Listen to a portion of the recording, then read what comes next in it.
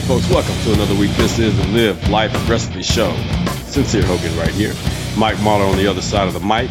What's up, man? Actually, the other side of the country a little bit. The other side of New Mexico and Arizona. I'll put it like that. Yeah, right. Just down the road. From Texas is so big, every state's just down Everything's the road. down the street from us, man. Texas is pretty much connected to every state in the country. Come on, basically, the United States is Texas and everybody else. At least that's how it is overseas. That's how everyone looks at it. It's like Texas, New York, L.A., and everything else. Yeah, even someone who has no understanding of geography can find Texas on the map. It's like, there it is. Boom. It's kind of hard to miss. Exactly. Yeah, man, we have a great guest this week, and he's a very avid powerlifter, high-level powerlifting competitor. So we're going to talk a lot about training. We're going to talk so much about training that you guys are never going to want to hear anything about training again. That's the goal, because whenever we have a strength coach, it'd be great to get that guy back to talk about. Like, and then no one's applied anything that the last coach said. So we're going to talk so much about training that you're not going to want to go to the gym today. How about that? I think I'm going to want to go out and train now. Good. All right. It works. So, yeah, we get to talk about two things that I love today, man, powerlifting and coffee. Yeah, we have our guest is also a coffee snob, so we have a 2-for-1 this week. I can just kick back, let you guys talk about all things coffee. Awesome, man. Well, cool. Let me do some shout outs for some of you that are using that coupon code LLA to get 10% off the best nutrition supplements around. We got Vinny M, longtime supporter, and Vinny M actually he reordered 5 bottles of Red because he liked it so much he wanted to buy some from all of his friends and family. So that's the kind of thing you guys should do. Don't just buy one for yourself. Buy a whole bunch for everyone you know. It's that good. And it's really gratifying to get all the positive feedback on Red that I've been getting, because I did put a lot of time into designing that formula. I mean, all of last year was working out the details. Mm-hmm. A lot of people think supplements is you just randomly pick a couple of ingredients, throw it in a bottle, and that's probably what most companies do. Right. And then they spend the rest of the time. I always say most supplement companies are 90% marketing, 10% product development. Right. So they just put together something random and then just market the fuck out of it and hope that you're dumb enough to buy it. And they rely on first-time buyers because no one ever buys it again. Right. So I'd rather take a different approach and actually design something that's really good. Don't waste any money on advertising. Put all that into the product, and then just let word of mouth take care of the rest. You make something that works, guess what? People are not only going to use it again, they're going to go tell people about it. Exactly. So you don't have to sit there and bombard the entire world with your T-shirts and then like, oh, what's that about?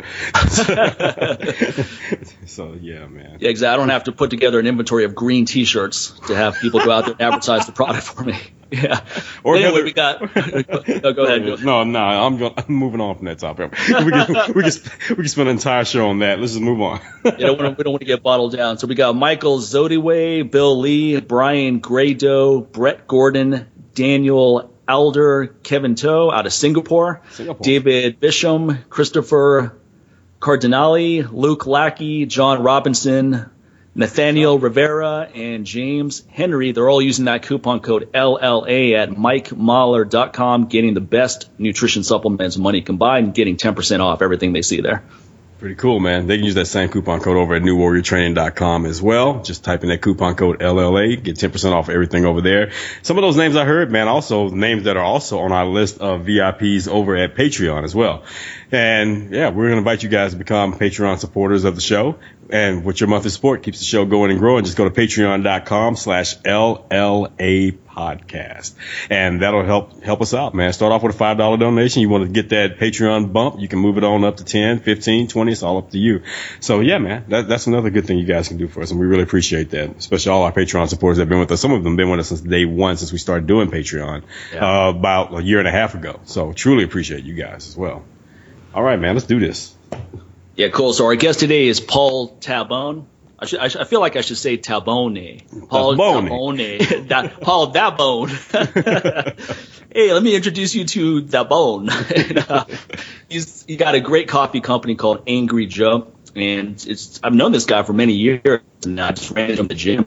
He has a coffee company. Like, wow, where did this come from? Props to him that just putting it in motion. And I bought it back a while back. It's great stuff. I think it's really good. I think even you would like it, Sincere, as a coffee snob. That's the real test. Yeah, that's the real test. We have to get it back out to you. If you like it, then it's green light. He's also an avid powerlifter, very high-level powerlifter. There's a pretty cool YouTube clip of him squatting. I think it's 700 pounds, hands-free. Is that right, Paul? Is it 700 pounds or 600 pounds? 700. Yeah, 700. So you unrack it, you take your hands down, you squat, stand up, and then you let the bar drop. It's pretty badass.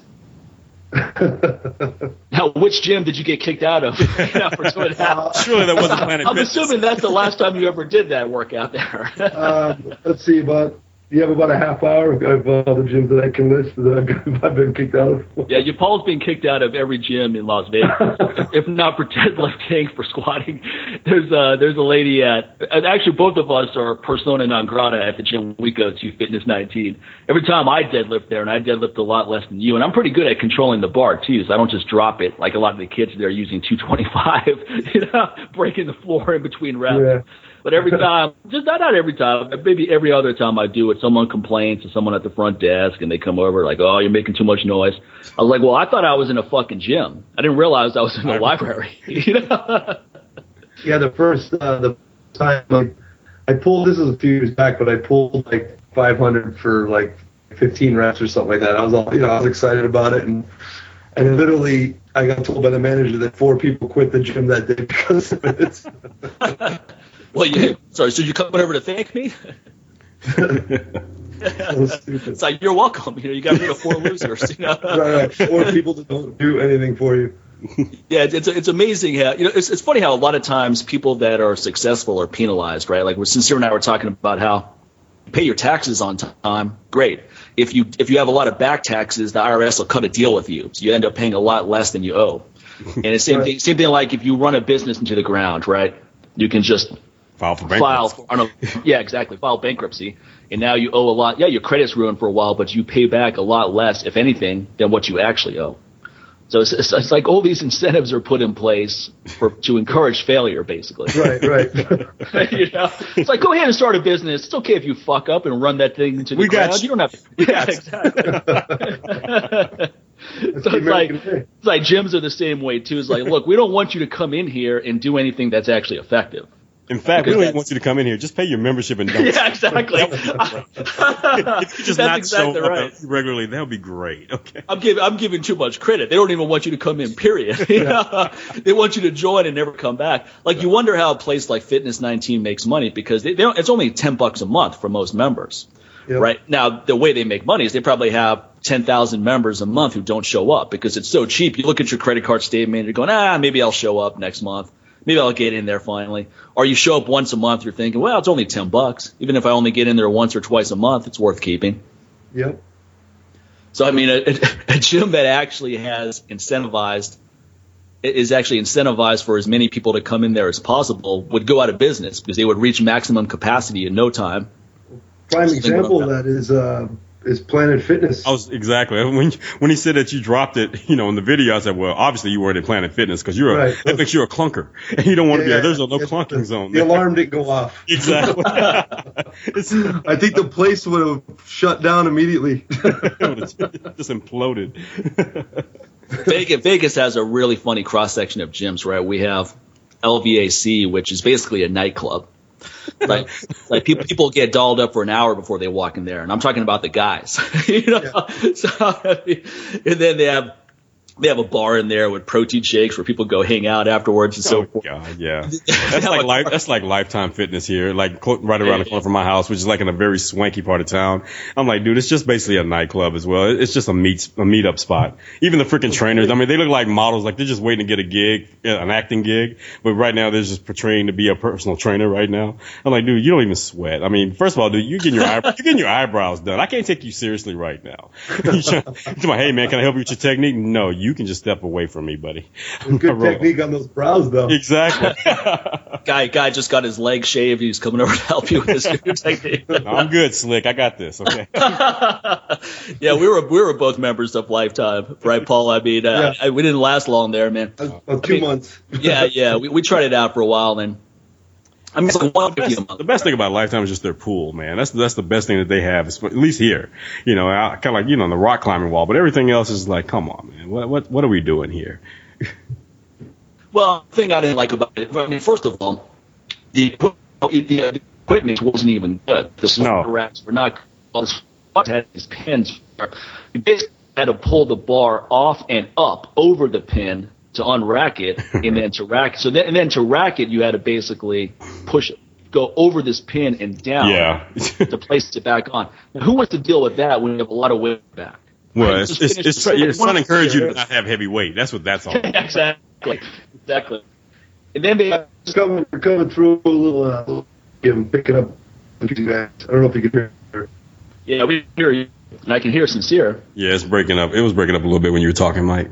I was just hoping that it would go away. Let me see. Yeah, speaking of crappy companies, Cox Internet hasn't been very impressive. The names. Every time the wind blows in Las Vegas, I start losing my connection. I heard that loud and clear. Well, let's hope they hear that loud and clear. We put the Twitter feed on this. We'll make sure we tag them on this.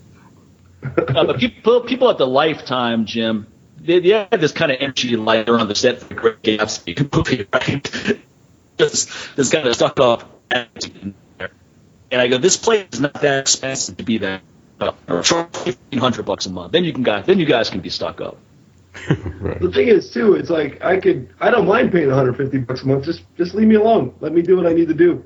Right. Exactly. I'm paying extra money for you just to step away from me, buddy. Okay, just a little privacy. That's what I thought I would get there. Yeah, I don't mind either, and I like the fact that they had deadlift platforms. But what's funny is the equipment wasn't as good as what's that Fitness 19. No, I know it is. You're right. Which is kind of sad. Fitness 19 is $10 a month. Yet their barbells are better calibrated. The one squat rack they have is better than all of the squat racks they have at Lifetime. Yeah. Yep. And also, I don't like those bumper plates, the ones that are as thick as a tire. Yeah. Tire. You can only put 4 plates on each side, and then the whole bar is, And then you drop it bounces up to chin level. Yeah, it bounces, exactly. You can dribble your deadlift. It's like yeah, exactly. They're made for social media. It looks like you have more on there. Exactly. Yeah, absolutely. Like, dude, come on, that thing's pretty much it's just full of rubber and air. like seriously, you can lock it out and then drop it and then just catch it. It's like, oh, there's rep 2. Yeah, exactly. Rep 2. You just lean over an inch and catch it. There's the next rep. Yeah, man, that's why I like those real gutter gyms, man. Just like Metroflex, or where people are coming in to lift. It pretty much is noisy. Everybody's slamming things down. It's like, okay, I'm actually somewhere where people are lifting, and they're serious about that, man. Here in Houston, we got another gym. It's called Hank's Gym. It's been around forever. So, I mean, you've had all these pro boxers and all these guys have trained in this gym for years, for decades. I mean, and when you walk in, there's nothing fancy about it. And actually, to the average person off the street, they would probably be turned off by it, like, oh God, which to me, it's right up my alley. Pretty much it's kind of like how our gym is. My buddy Mike and I have. It's just, Mike House. It's just like, really gutter gym. It's just an old warehouse. And hey, man, there's nothing fancy about it. It's like you come here to lift. You're not trying to come here and it's not a meat market. You're not trying to come here and find your next ex-wife or anything like that. That being said, too, it's like you're finding a lot more serious people who train and serious lifters training at their homes now, because even out here, we have some power gyms, but they're very cliquey and they're like I'm always looking for a vibe. I can lift weight. It's weight. I can lift it anywhere. Right. I'm always looking for like that good camaraderie. I played a lot of football, and I miss that camaraderie when you go to a gym and just everyone helping each other, everyone kind of cheering each other on, and it's like it's really hard to find that anywhere nowadays. So yeah, the one gym that definitely has that is Mark Phillippe's gym, PSI, and that's one of the things I really enjoyed about working out there, because it did have that camaraderie as you're talking about, and everyone is really encouraging there, and there's a competitive element too. Not competitive in a negative manner, where someone's trying to one-up someone and like, ha, look what I did. Just competitive as in everyone's pushing each other, It naturally makes you you don't want to be the one person who's half-assing it, basically, is where I'm going. I think it's why you have so many CrossFit gyms that do continue to, like, survive, because they have those elements there, just like a different type of vibe, where it's a different type of cliquey. Again, like I said, it's not a snobbish type thing. It's just like, oh, you're part of the family. You're part of the CrossFit family, and they continue to push each other. So I'll give them that much, about that. And, that's what makes their cult, grow so much. I give it to them. It's like, I think a lot of independent gym owners, should really look at that model, and you not necessarily look at the model as far as how some people train, but just look at how they sustain themselves as far as building that family atmosphere, and just stop just opening your gym and just trying to get people come in and get, and pay, and trying to use that old corporate big box gym model for an independent guy. You got to. Follow the CrossFit model and get socks and shorts. That's all you need to think about. Higher the socks, the shorter the shorts. Yeah, exactly. High socks, short shorts. When the socks climb up, the shorts climb away. No, but just make sure though. I don't know how you got to probably differentiate who we're talking about here. Now, if this guy's doing that, I mean, hey man, I'm not judging you. I'm just saying that's not what I was talking about. You're judging there, buddy. It's all right. I'm just going for that. I'm going for that feminist crowd to get on iTunes and, give us another bad review because, all Mike and me, really sexist, because they've never listened to our show. They didn't listen to the other 174. Well, I mean, here's what I'm not. Anytime someone is pro testosterone and makes joke about estrogen, then you're considered some kind of misogynistic person, right? You're just so I mean, that's what I'm deriving from that. Yeah. You're anti-female. Like, no, I'm anti-dudes having too much estrogen and turning into especially if they weren't born that way. If they were born that way, I have no problem with that. But these guys who are drinking their way and eating their way to being a female, that's a problem. And you should find it as a problem as well, lady. Well, what these people don't realize is that testosterone is not a male hormone and estrogen is not a female hormone, because both men and women have both. So neither one is relegated to the other. Now, obviously, men have way more testosterone than women, or these days that's changing, though. Nowadays, I'm seeing more estrogen in men than I see in most women walking around. Right. So maybe that's what's happening there is that the women's testosterone is going up too much, the estrogen in the men is going up too much. So everyone they don't know who they are anymore, and that's the real problem. They're confused now as a result of their hormonal profile. It's totally understandable. Do you guys switch test results here? It's like, which one of these belong to you? We're meshing into a unisex. Oh yeah, exactly. Yeah. A lot of couples I always say are interchangeable, right? Like my long-standing bad joke is that a lot of couples, male and female, look like lesbian couples, because the guy's got hips like a woman, he's got a short haircut, she has a short haircut, they're both overweight. It's like that little cartoon. They're both wearing Crocs and they're both wearing khaki. Yeah, exactly. I mean, you lost me at the Crocs, buddy. Okay. It's like that cartoon. You could judge a level of estrogen on a man by how tight his tights are. That's a whole new movement that I just don't understand, is men wearing tights. I mean, it's been around forever. It's my look, Robin Hood. That movie didn't even do that well. There are certain things that throw back to the 90s you got to let go, man. Okay. Maybe they just watch some Monty Python reruns. Got inspired, So hey, that looks pretty cool. Maybe I'll be cool if I wear that. No, you're not cool, buddy. So, Paul, switching in this powerlifting technique stuff, I'm curious. You've been powerlifting for a long time. You've been competing at a high level. I'm curious when it comes to the barbell squat, because I think that's your best lift out of the three. You're good at everything, but that seems to be your best lift. Yeah, for sure. Do you prefer the bar placement to be high or low? I talk about that. Well, there's been a whole movement of like this low bar squat for a lot of guys, a lot of young lifters, and I think they're doing it just because they see other people doing it, not because it's actually fit for their structure.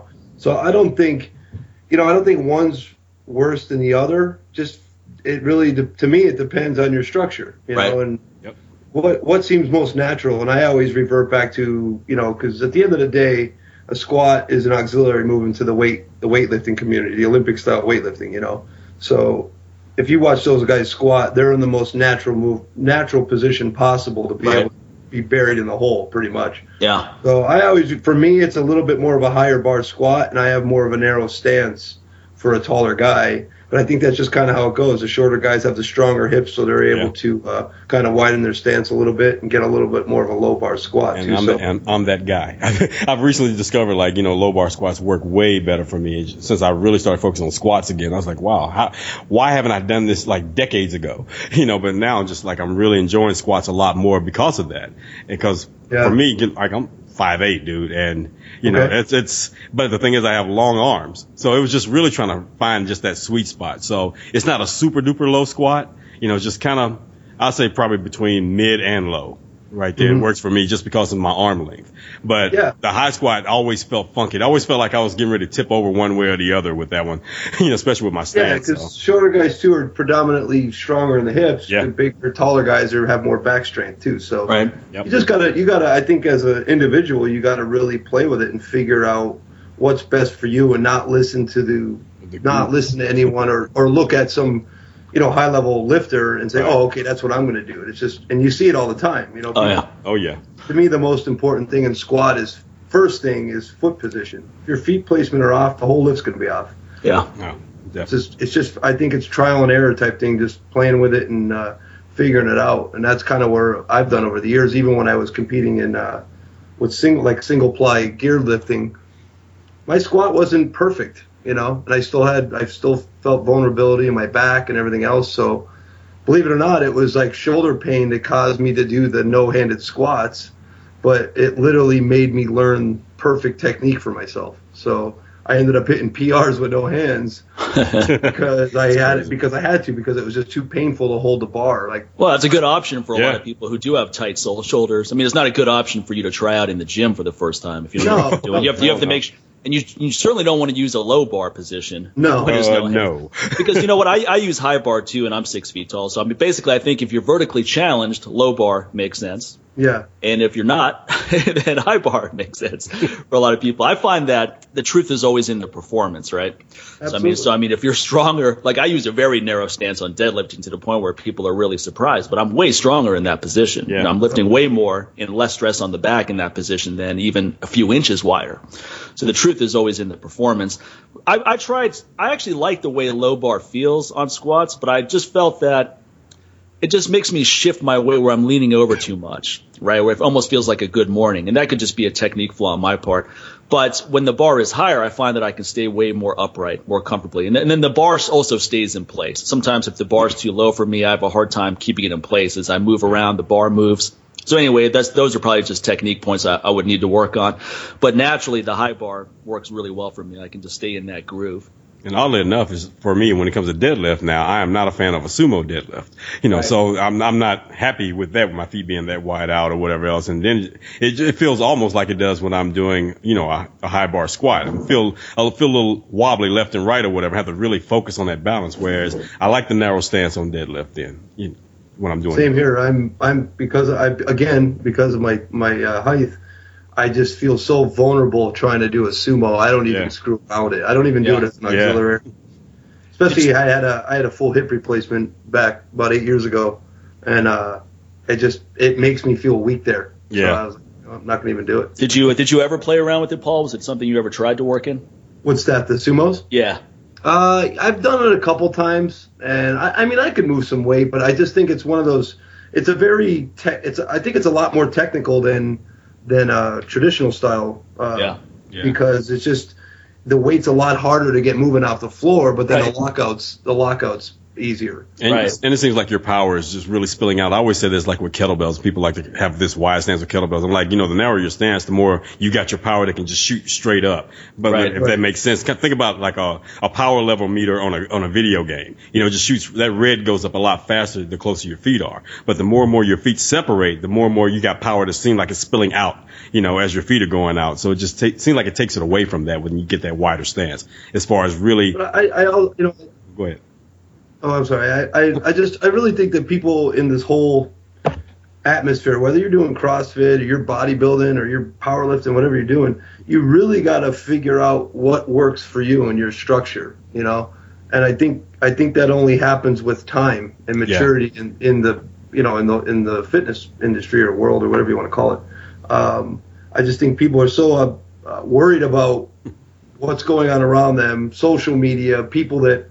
The big name lifters. I had this kid tell me the other day at Fitness 19, what cracked me up was because I was helping him with his deadlift. I go, maybe, he was going to try a max or something. And I was like, why don't you throw a belt on, man? Oh, I don't use a belt. I go, why don't you use a belt? He's like, some famous Russian lifter does it. If he doesn't do it, well, he's deadlifting 1,000 pounds. You're deadlifting 300, And I think a belt has its place. You don't need to train all the time with a belt. But when you're trying to go for that all-out max or max effort, you put the belt on. Get over the ego, put the belt on. You should have told him, like, look, kid, look, A, you're not Russian. B, you're not famous. Put a damn belt on.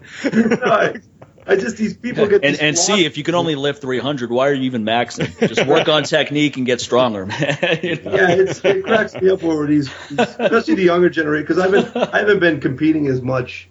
I haven't competed at all in the last few years just because of the doing the business thing. I've just been tied up, but I do more like little coaching style now, and it's like I don't understand why these kids even come up with half the stuff they do, but they just really haven't been exposed to actually. That's what my point is finding that gym. Where I grew up, there was no, there's no social media. So I went to the gym and asked the big, powerful, strong guys on how to lift, Yeah. And I think there's something to that, letting it happen organically when you go to a gym and you have those people around you, rather than having so much information out there trying to pick and choose what's the right way to do it, I don't mind people coming up to me and asking me questions at the gym, but I've learned from experience not to offer advice where it's not wanted. Which works in real life in all aspects. Absolutely. Offering your advice, they're probably not going to take it. And then if they ask, only probably about 10% are going to take it.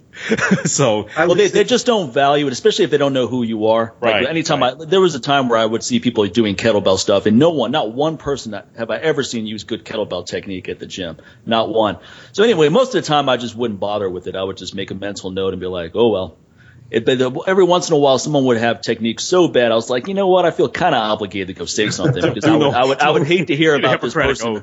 I would hate to hear about this person hurting himself because I didn't, and I could have said something and made a difference. Right. But each time I've done that, it's always fallen off on getting defensive, like, well, this person told me to do it this way, or it's like, oh, I want to do it the hard way. And I was like, all right, you know what? You go ahead and do it the fucking hard way. When you're in the hospital bed, don't be that guy that's on social media talking about, yeah, man, I hate kettlebells. They hurt my back. Like, no. You see that a lot in especially in the CrossFit community, where they're like, their point of pride is their injuries. Right. And it's like, my last thing I want to be is injured. So, I want to be able to. It's not a rite of passage. I'm sorry, man. There are better ways of learning than hurting yourself. Right. Where it could have been avoided. I always laugh when people like show their hands and their hands are all torn up from lifting, especially in kettlebells. I'm like, that's nothing to be proud of. That means your technique sucks ass. Fix it. Right. There's nothing where your hands all torn up and bleeding. I'm like, why are you proud of that? If anything, you should take a mental note like, okay, I've got to do better, because now, guess what? That your hands are all torn up, you're not training for about a couple of days, maybe 3 or 4. Right. So now you've lost time. Are you proud of that? Come on, man, fix it. I like what Steve Maxwell says about strength training. He goes, the whole point of strength training is to make your body stronger and more resilient to prevent injuries, not actually cause injuries. Exactly. You shouldn't be getting injured from your workouts, because the whole point of that is to prevent injuries elsewhere. Yeah, I think it's a combination of a lot of things why things are the way they are, but I just think we've segregated everything so much where, you have people just doing, powerlifting or bodybuilding or kettlebells. It's like, it's not one remedy. You know what I mean? It's a combination of, like, Mike, you're the kettlebell. I know you as the kettlebell guy, but you know what? I always see you in the gym doing power lifts and doing bodybuilding movements, stuff. It's everything has its place. It's not just one thing. And I think that's the reason why, like, there's so much, I'm not a bodybuilder, I'm a powerlifter. Well, you should be both. You should be both. I want to look like a bodybuilder. I want to have that physique that I actually look like I work out. Right. That's the other thing that's funny is there's also, like, you talked about how people like to wear their injuries. Some people take pride in being a slob and strong. It's like, yeah, I'm a fat slob, but I'm strong. I'm strong. Yeah. Right. Like, I couldn't tell. I'm glad not you a told single me, person. because but no one wants to look like you. They see what you can lift and they're like, oh, that's cool. But I would never want to look like that guy. That's what goes through everyone's head. Kind of puts them on. Yeah. Well, if that's what getting strong does to my body, then I think I'll just. Yeah. Well, I mean, at the end of the day, you're really judged on your appearance. Yeah, absolutely. So you tell somebody what you do, they look you up and down, they scan you. It's like, oh yeah. And then, even guys are like checking you out from head to toe, like, whoa, back up, buddy. No, you're absolutely right. And there's this one particular guy in the powerlifting federation that I deal with, and he's a really nice guy, but I mean, literally, the guy is morbidly obese. He's gone away at least in the mid 400s, if not close to 500 pounds. Wow. And I have this guy telling me about dieting, and I'm like, dude, seriously? Did you say dying? That's what you just said. Yeah, we talk about dying or dieting because there's two different things here. No, but it's just like, where does someone get off? Like, I would never preach about something or talk about something that I have never experienced. Not read, experienced. Something that I've done that I knew that didn't work for me, or something that I've done that I was successful at. But I would never sit there and try to, like, talk about kettlebells because I don't know the extensive knowledge about kettlebells or even Olympic weightlifting. I know I love watching someone doing a snatch or a clean and jerk because it's one of the most impressive lifts to me. Yeah. But I don't, and I know kind of how they work, but I also don't, I'm not in the place to say, listen, this is what you need to do to get better at those lifts. So I only talk about stuff that I feel like I represent and that I know. So when I have someone 450 pounds, it's, a BMI of 90%, and he's trying to tell me about a carb backloading diet, and I'm like, oh man, I want to get out of this conversation as fast as possible. It's like if you're trying to give someone some advice on hairstyling. I'm like, come on, this is coming from a dude that hasn't cut his hair since 1993. It's really weird, man. I don't even understand how people come up with some of the stuff that they do, but I just try to keep blinders on and not be too much of an asshole. Let's backtrack a little bit to wearing a belt. Now, when you wear a belt and let's say you're deadlifting, do you actively push your stomach into the belt to create pressure? How do you use it? You know what? I try to. Deadlift is one of my.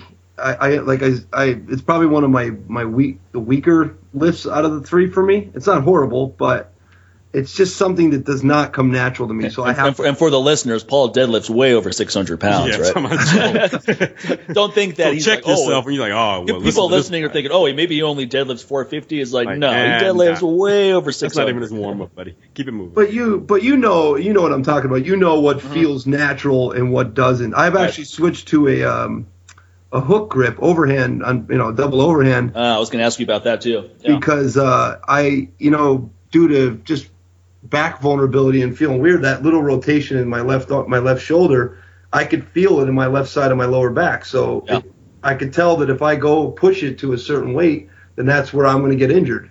So I really like the positioning of the double overhand or the hook grip. Now you tuck your thumb in and wrap your finger. Yeah, it hurts like a bitch too. Yeah, Mark Phillippe always tried to get me to do that, and I go, this does not feel comfortable at all. Especially as the weights start getting heavy, you're crushing your thumb into the bar. First of all, just hearing crush your thumb into the bar sounds good. Yeah. Yep, but it works. I mean, it depends on too. I mean, I have pretty big hands, so it's easier for me to get around and really get that hook locked in. Yeah. And again, it's something I'm working on. I hit 585 with it the other day, and my thumbs were sore as hell, but overall positioning felt so much better, Right. So and then the belt, I do try to overemphasize pushing into the belt, but it's one of those things I have to think about to where it just doesn't come natural to me. So I do it when I try to do it. What about if you're not wearing a belt? You just brace your abs like you're bracing for a punch, or what do you do there?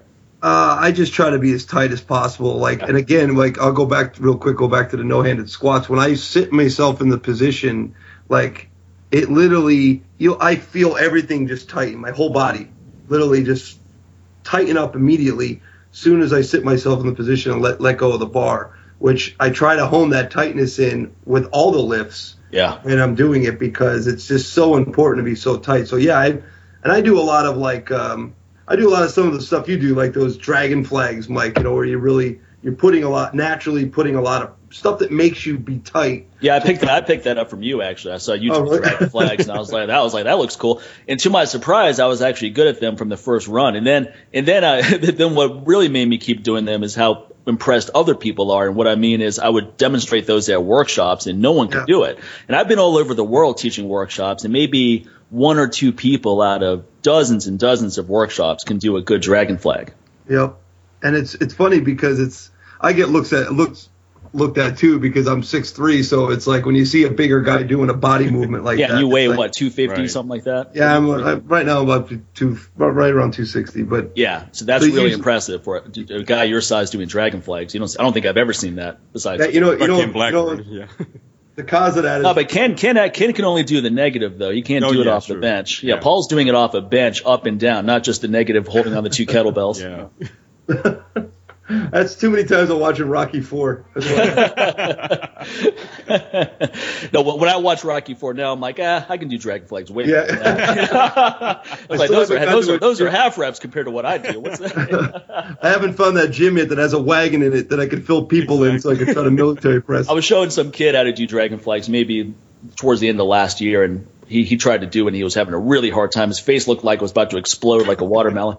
And then his friend is oh, is it really that hard? I was like, get on the bench and fucking try, motherfucker. It's like, obviously it's hard. I make it look easy. So you guys think, oh, well, it can't be that hard. That guy's just banging out reps with it. Yeah. Most people look like they're ready to implode, man. When they're doing, forget about. You're not standing behind it because you know they're about to squeeze a fart out. Right? Yeah, exactly. You don't want to go to Taco Bell right before you try dragon flags. That's for sure. Man. Yeah, not a good move. No, but most people can't even control the negative. Forget about the concentric. Just lowering under control is actually a good ab exercise. Yep. Yeah. So for me personally, I try to do movements like really. I use three really hard ab movements. We could call them ab movements, but they're more than that. But the dragon flag, I do those. I think they call them windshield wipers. Yeah. And those are hard. I'll do the on my feet. I'll do the wheel where I roll all the way out and roll all the way in, which is super hard. But it really makes you know how to stabilize and tighten everything up, and it's a really good carryover to doing the power lifts, because that's where you need to be in the beginning, and in the beginning position of any of the power lifts, bench, squat, or deadlift. You need to be super tight and ready to be. There was a guy at the gym one time. I just thought of this funny story where I forgot what he benched, but it wasn't anything impressive. And he gets off the bench. He's like, "Yep, still strong as I was when I was in high school." And Paul's right there. He goes, "That's pathetic, man. You're a grown man now. You should be way stronger than that." And I started laughing, thinking, I was like, "Man, I was weak as fuck in high school. I would be embarrassed too if that's all I could do." This is like he's breaking off his girlfriend. He's like, "Yep, still hitting it like I did in high school. Like, yeah, still going in 2 minutes. I see." I totally forgot about that, Mike. Yeah, no, there's so many funny stories like that. Paul's real quick on his feet with these like little reps. There was this one kid walking around. He had this shirt that said "power lifts," and this guy only bench presses, right? So Paul's like, "Power lifts? You mean power lift?" It's like, you don't squat or deadlift. There's what's the name of that young guy, Paul, at the gym? I forget. I mean, we all used to hang out a little bit. Oh man, what is that kid's name? He's a cool guy. He's actually really strong now. He used to ask us for advice a lot when he first started coming into the gym, and then like a year later, he was deadlifting 500 pounds, and he was working with you quite a bit. I think he went to some competitions. There was two kids that I got competing at that time. His name was J-Ro. Yeah, I think it's him, right? He works over at the Tao now, I believe. Yeah, at the Phoenician. Yeah, cool guy. But he was one of those dudes who was very hungry for advice, right? Like he came in and he was a sponge. He was like, all right, I'm going to listen to what these guys have to say. And I remember one time he saw me bench press 315 for reps. He's like, oh man, I wish I could do that. And then last year I saw him bang out 8 reps easy. I was like, and I was really impressed by that. I was like, man, that's awesome, man. Because I remember just a couple years ago, you were having a hard time with 225, and now you're wrapping out with 315. You're deadlifting 500. You're strong on the squat. So that's cool. It's gratifying when you see someone who is ready to take advice and actually apply it. And does it. It's something that money really can't provide for you. And I helped a kid over the weekend because for my company, I set up at a powerlifting meet, and another kid from Fitness 19 was competing at it. First meet, but just because I fixed his squat in the gym, and to see like he hit PRs all through the meet. Nice. And I felt a sense of gratification in it because he was very technical, hit the lifts perfect, and like it was cool to see, man. It's a good feeling, you know what I mean, when someone actually listens and it proves what you preach is right, you know. Yeah, no doubt. So it's kind of cool. No doubt. I think people don't realize how generous a lot of people are. What we don't like though is just wasting our time. Right. No one wants to waste their time giving advice and it just falls on deaf ears. Right. Yep. No one wants to keep giving the same advice over and over again. Like I've had people where like every 3 months you meet up with them and they're you're still giving the same advice. Like, what have you done since the last time we met? Yeah, exactly. I thought about what you said. If people ask your advice on dieting, that's the hardest one. Forget about lifting. No doubt. When the dieting questions come out, I feel like I'm just wasting my breath, and it's like I know you're going to be the same weight 6 months from now, and you're still going to be asking questions. Basically, what you want to hear is you could eat whatever you want and not really train that hard and lose weight. Absolutely. That's exactly what people want to hear. Food is an addiction for people. So people, like any addict, people are always going to try to find rationalizations to avoid changing behavior. What's the best cocaine I should sniff, man? Tell me. Yeah, exactly. It's no different. What's the best crack I can get? Like, what's the best corner I can go grab some crack? Because this crack's not working for me, man. Well, what people want to hear is some secret strategy that allows them to counter the negatives of what they're doing. Right. So it's like, I love eating a lot of sugar, this and that. So what can I do to counter that? It's like, you can cut it out. That's about it. I know. And then you always hear this. Well, I know that, but what else can I do?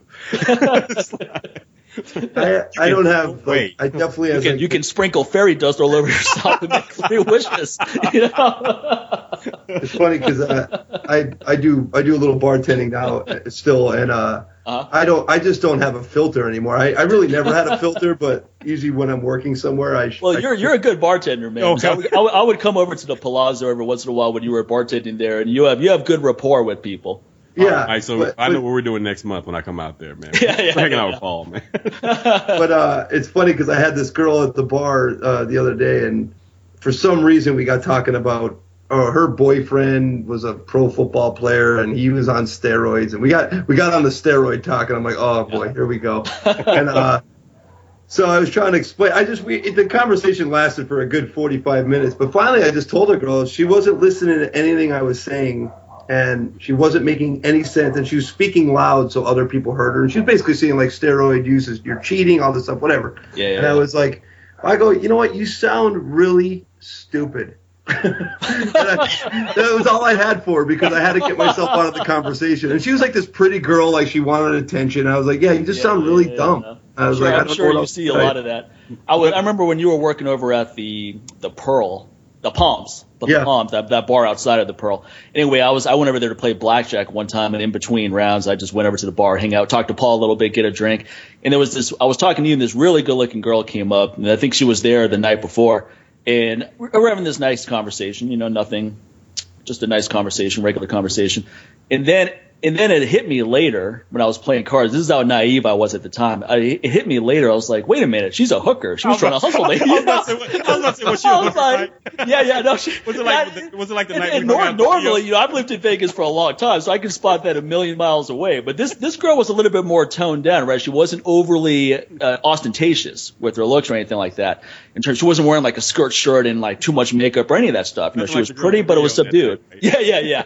She was very attractive, but subdued, and she was very. She didn't have a strong hustle. It was very subtle. But I didn't even think about it at the time. I was like, hey, nice talking to you. I'm going to go play cards now. But then I was at the card table, and I was like, wait a minute. As I'm losing 4 hands in a row because I'm not concentrating because I'm thinking about the. I was like, wait a minute. She was just trying to get me to. Before I got a few $100s for her down, wasn't she? She did it so subtle that she's probably thinking, she's like, man, that moron's not that quick, is he? Just that, I wasn't talking to him for 30 minutes just for fun, But that kind of thing is like an every night endeavor out here in Las Vegas, man. Anytime you see an attractive woman by herself at a bar in Vegas at night, come on. You got to look close though. You can always find the telltale sign. It's like there's like a guy's name tattooed on their breast. They're missing a tooth. They're always missing a random tooth. They're always drinking Red Bull. I could pick them from a mile away. Missing a tooth. Now, why do you think? What do you think? Oh, that is hilarious, man. Why do you think that is common? The two. Now I'm really curious. Well, no, because it's just like they're hardened girls. You know what I mean? Yeah. These girls live like a rough life, so there's always. You're right. Half the time you could expect their pimp to be walking around the casino, Yeah. So it's like it's funny because I've been in. But sometimes they don't. Sometimes they just look like everyday women though, right? Like they're dressed in a way a regular girl would go out. So it's not always obvious. So let me give you a funny story. I was working at the Venetian at the time, and I was in the lounge, and this one girl, and we knew her because she would come in every day, and like if they know how to work it right with the bartenders, you know what I mean? They kind of bring you people in and bring guys in to get you to tip, get them to tip, all that crap, Right. So we knew this girl on a daily basis. So she comes in and I was talking to her, and then I knew the guys that came in that were undercover cops. So she was talking to them, and then they went to the bathroom or something like that. And I said, listen, if I could give you any advice right now, I'd say get out, just leave. Without telling them, like, I didn't want to be like, hey, they're cops, you know what I mean? Yeah. So she goes, really? I go, yeah, right now. And so all of a sudden, like, I see her leave, and then next thing you know, like, you just see these two cops tackle her down in the middle of the casino. Oh man! It was like a high, she was hightailing out of there, and they just kind of beelined her. Like, I was like, oh man, she didn't make it. Yeah, Sincere and I were at the Rio a while back. He came in for a podcast conference, and we were just hanging out. And like every 5 seconds, we saw some girl getting kicked out. Like a girl would walk in, and security would be like, no, turn around, go.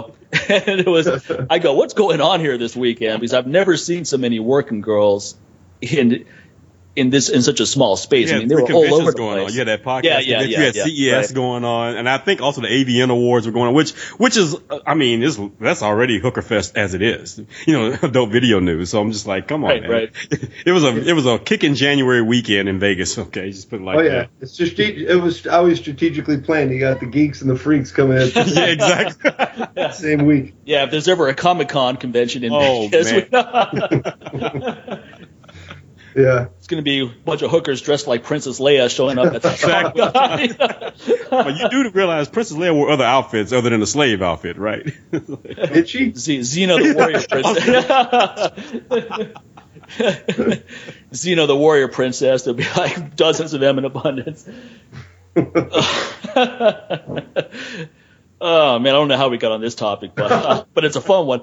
No, but you know what? Talk about a waste of resources though for undercover policemen. I mean, come on, like 2 undercover police guys are tackling some girl at the Venetian. Like there aren't better things to do in Las Vegas. There aren't like higher crimes to go after. Exactly. No, that was my thing. And you honestly, like, when you get to know, talk to some of these girls, and you do, just by default because you're there, and it's like they're not bad. They're nice people, and they're just.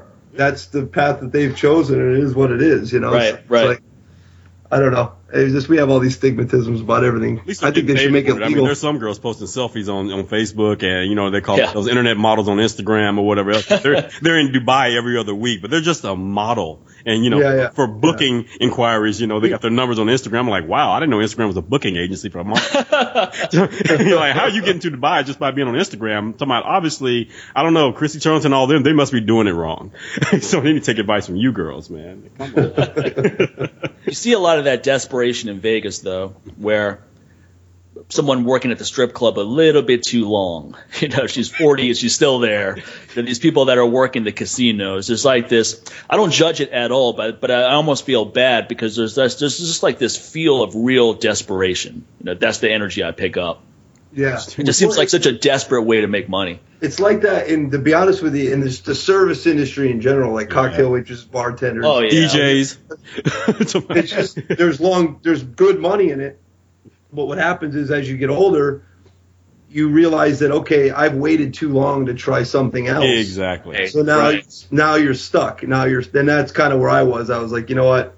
I love bartending. It's a lot of fun. It's you meet a lot of nice people, but I was like, I don't want to be in 10, 12 years saying I should have got out, and so now I just do it as a hobby because it is fun, and it's some extra cash or whatever. But so that's a good segue into this whole coffee business you got into. When did you decide to get into this? Because I've known you for a long time. I didn't realize that you were so passionate about coffee. Well, I've been drinking coffee since I'm a kid. It's in my family, But I just about a year ago, not even a year ago. It's pretty new, but I've always used coffee as my pre-workout. I always had a Starbucks in my hand or a coffee I made at home or whatever, and it's just, I was like, one day I was sitting there and I was like, you know what I've never seen is a pre-workout coffee. And it's kind of where it started. And I've also, I did a graphic design course at the Art Institute, and I had to create a logo for a class, for a fake business. And so the logo that I have is the one I created. So the more I sat on it, I was like, I wonder if this could even actually happen. So I got in touch with a roaster that was in Arizona through a good friend of mine. Traveled out there to talk to him, and to see if the whole like infusion or outfusion, I would technically call it, could actually happen. And according to him, it was pretty simple, pretty straightforward, and then that's kind of where it took off, you know. So infusion is you're adding other ingredients to the coffee. Like, for example, one of yours has yohimbine and some branched chain aminos infused into it. Yeah, and it's really more so of an outfusion where, like, it's done like as if you would flavor coffee, because you can't really infuse anything into the beans. But it's the way they flavor coffee is they get whatever flavoring. Say you have a hazelnut flavored coffee bean, they get that into an oil. It's an oil-based solution. And then the beans, after they come out of the roaster, are coated with that. So then it just dries to the bean, and then they can just you use it like normal, just grind and brew like normal. So that's kind of the concept of how I do get the supplements in there.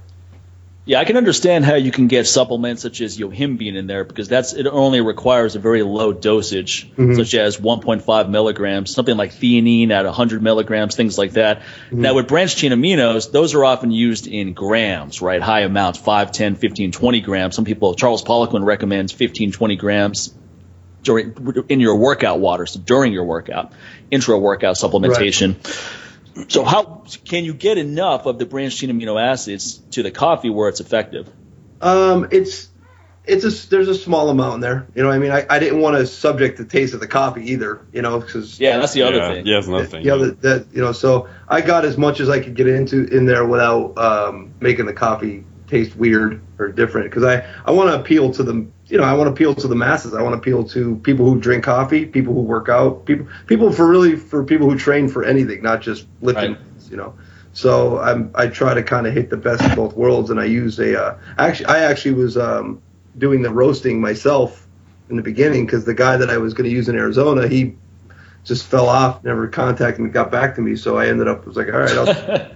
So I bought roasters for my home, and I started kind of playing around with the levels of the supplements and the roasting, and I learned a lot. I was glad it happened that way, because I learned a ton about it.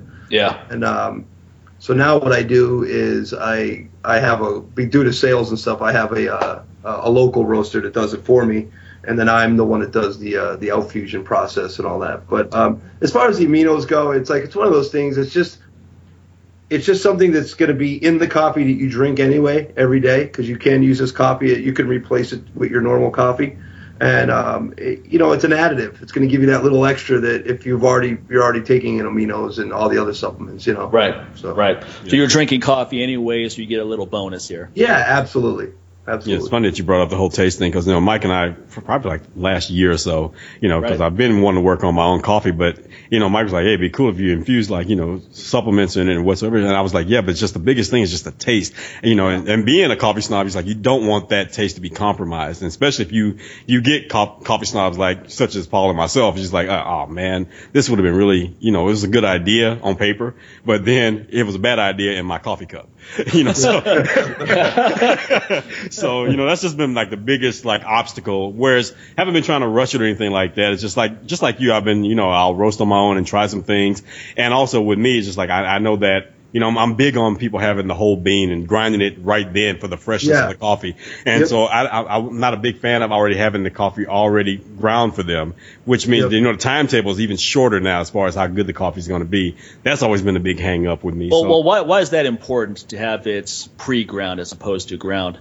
I mean, this is the difference between, having some coffee that comes fresh from a roaster where it's like, oh, you can taste all these different characteristics in the coffee. And you're like, wow, you're like, this coffee is very flavorful. I can taste like hints of chocolate, caramel, black currant or something like that, compared to, oh, this tastes like Starbucks, or this tastes like Folgers. Okay, this just tastes like shit. There's the big difference right there. And you really see that. So basically, after the beans have been roasted, you've pretty much got about 21 days max, before that coffee really starts kind of getting a little funky, especially if you've trained your palate to see the difference. A lot of people drink Starbucks. Well, maybe that's the problem with some coffee. It's shit infused. Maybe that's the problem with the label. And that's not on the label. That's the most expensive coffee in the world, is the one where they feed to the cats or the elephants and they shit it out. That sounds great. That's the thing. I mean, I had that guy reach out to me on Instagram, not Instagram, but Twitter before. I'm like, dude, elephant shit? Really? Are we serious? We doing that? That's a thing now? He's like, no, don't knock it till you try it. I'm like, I'm good, man. I'm good. It's funny because I actually, a friend of mine went to Bali. Yeah, came back. She came back with this same type of coffee, but it's the monkeys that are in the forest that do it, right? So I was kind of hesitant myself. I'm like, wait a second, this stuff's been processed. You know what I mean? It's just like when you think about where it's been. Literally. So it's like monkey's ass. Yeah, a monkey's ass. Exactly. Monkey ass coffee. There you go. Right. You want to act like a monkey's ass? You drink this coffee. But I actually gave it a whirl, and you know what? It was good. Here's what's crazy. That's to me. primal coffee at its best, right there. Who's the first person to try exactly. this? Who thought this was a good idea? Like, hey, little monkey, come here, little monkey, and you give him a fucking coffee, and you wait for him to take a shit that day, and you're like, yeah, let me just go ahead and roast this up. Like, who? It's all these different little innovations. I always wonder who was the first. Who thought this was a good idea? Think about anything though. Anything's really derived from really poor people. Yeah, they figure out ways to do stuff without having really the means to do it. I mean, just the origin of coffee itself, and just the roasting of it. If you look at the history of it, when it happened in Ethiopia, when the Arabs discovered by roasting it or whatever, and they're the ones. It was just an accident. You pour, and it was out there. Any cuisine. I mean, if you trace back any cuisine, it's really comes from where the people were, their surroundings, and being able to do what they had and make mass production of it, Yeah. So it's like you could trace that back to any kind of, like, whether it be Polish food or Italian. That's a good point. Indian food is so rich, and India is one of the poorest countries around. Right. So that's a perfect example. Right. So you that's a good point actually for someone to extrapolate into other areas. I found that when I first started my business, I didn't have any cash flow, so I couldn't spray the money hose and just hope for good options. You had to be really creative and innovative. Right. Yep. And then as your business became more successful, the temptation was there to, okay, let's just pump a bunch of money into advertising and maybe sponsoring a podcast, et cetera, and so forth. And those methods never worked. They were always a waste of money and time. So you have to go, even if you have the cash flow to do it, you have to go back to that mindset of not having cash flow and being creative and innovative. Yeah, that guerrilla mindset, man. You just need to hold on to that, man. Right? That's where I'm at. I mean, to be honest with you, I mean, it's funny because I was never on social media before this company, so it's like people see pictures of me at events and they're like, "Oh, I'm so congratulations on your success," and I'm like, "What success?" Just because I'm in a couple pictures with some people doesn't mean I'm making it big, and that's the illusion of social media. Social proof. That's all these marketers talk about. Take a picture with this big wig so it looks like, hey, you're a big wig. That shit. Whenever I see that, I think automatically the opposite. He doesn't know you. That's what I'm always thinking. No. I mean, I came from the entertainment industry. Look, there's a lot of people, if you do know, you're not going to take a picture with them and post it because you already know those people, right? You don't have to make sure everyone else knows, Right. So you're not going to use those methods. So to me, it's always fraudulent. It's just a desperate drive. For me, social media it's free. That's why I use it, because it's and it can be used effectively too. Absolutely. But most people don't use it effectively. Most people are on there for totally self-indulgent, self-gratification. Absolutely. They're on there just to get a little pat on the back, tell me how great I am, low self-esteem. They're not doing anything useful. Basically holding up that cardboard sign, "We'll work for likes." It's true. Yeah, exactly. We'll take off my clothes for likes. I had this a prime example. I had this kid. I was, like I said, over the weekend I was doing this demo, and I had this young kid that come up to me, and I know him, and this guy is like a social media warrior. I mean, he's a decently strong kid, but he thinks he has fans. So the way he even walks in with an entourage, and Wu-Tang Clan of weightlifting here. He comes over to my little stand, and I have coffee brewing and cups, and he starts pouring himself a cup of coffee, and I'm looking at him, and I'm like, and I charge for the cups when I'm there too. So he's drinking the coffee. And then we're talking, and then he starts walking away. I go, "Yeah, hey, buddy." I'm not going to use his name, but I was like, "It's $2." Come on, use his name. He's just the balls of these people. Like, dude, you're not famous just because you squat 500 pounds. So does every other person on social media. So get over yourself and give me my $2. It gives you delusions of grandeur is what happens a lot, right? Because now you're someone who never got that kind of attention, and then you've somehow managed to use social media in a way to get attention. And now enough people have told you that you're great that you start believing that bullshit and you start acting. On the back of his mind, he thinks he's doing you a favor. It's like, well, I got all these fans. If they see me drinking your coffee, then I'm helping your business. So I know that kid thinks that way. He's like 23 or 22, and I was like, bud, I need $2. And I would, it was one of those things where, I do charge sometimes, but if there's people that come to me, it's not like I'll give a free cup of coffee. I don't care. But it's just the way he came about it. I'm like, now I'm definitely charging you. Yeah, it's $2, but tomorrow for everyone else. But today for you, $5, asshole. Yeah. Well, your real friends are going to support your business. I always say a lot of times so-called friends try to get free stuff from you that they would be willing to pay strangers for. I know. Exactly. I've always found that ironic. So when you told me about your coffee company, you're like, oh, yeah, I'll send you a bag. I was like, you know what? I'm going to go home and buy a bag from you because I want to support your business. You don't have to send me a bag. Like what I can't afford $10 or whatever it is to buy a bag of coffee. But a lot of people think that way. Yeah. It's really bizarre. Yeah, but they'll go spend about that much money on an overpriced milkshake at Starbucks because that's not coffee anymore. That's dessert. Or from a stranger. No one would expect a stranger to give you free products and services. No. But somehow people think it's okay for friends to do it, even though you're just taking away from their business. Like if you're a real friend, you're going to support their business. It's like, hey, hook your boy up. Like, you can hook me up with some money to pay for this? Because guess what? The manufacturer and everybody I dealt with to produce this product, they didn't hook me up. They didn't give it to me for free. So come on, man. I know, because like we were talking earlier, my business has been started on very, very little funds.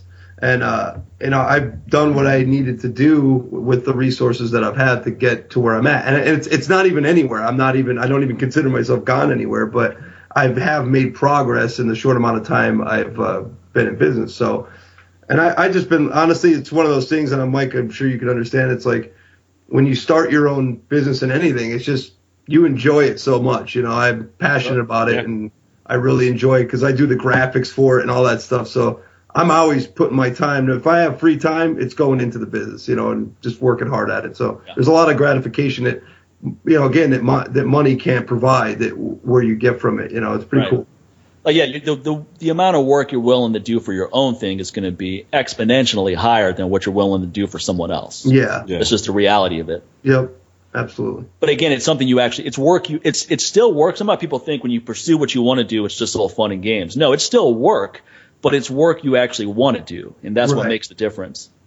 And to me, I would be able to consider myself retired early from working from someone if I'm working for myself, because I don't look at it like you just said. I don't look at it as, mundane. I gotta go clock in somewhere or something like that. I really enjoy doing it. So it's not that big of a deal to me, Yeah, it's a totally different mindset than, let me put in 30 years somewhere and I hate it, but then I'll have some free time to go with my life. It's like, why don't you do what you actually want to do, and then you're enjoying now and later. Right. And I think it's a fear. I think that's a big fear for people, because people literally set their whole lives up around the income that they make. So then you're kind of restricted from actually trying something that you would want to do, because now you have three kids, you have a family and a house and a car and all that stuff. They're always proud about that set income they made. Like, I make about 60 a year. And they're happy with that. And then 5 years later, man, I make 60 a year. Like, damn, dude, in 5 years you haven't made anything more than that. You talking about you didn't put any interest on that income? 61.5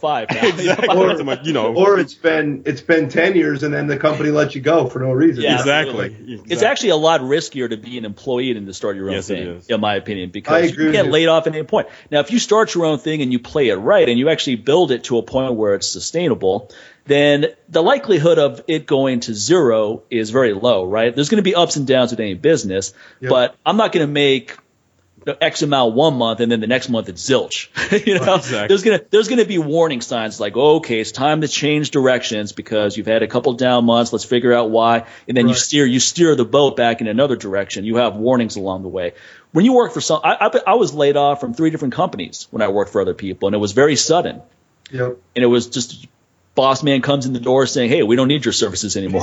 There's no severance, nothing. I got laid off from my last job, right? And I didn't even get like 2 weeks advance, nothing. And they actually had the gall to expect me to come in during those last 2 weeks. I just left. I'm surprised they didn't fire you on a Friday, like Friday afternoon. No, this guy took me out for drinks, which I already knew what that meant. I was like, come on, dude, just fire me so we don't have to waste time going out for drinks at the fucking bar.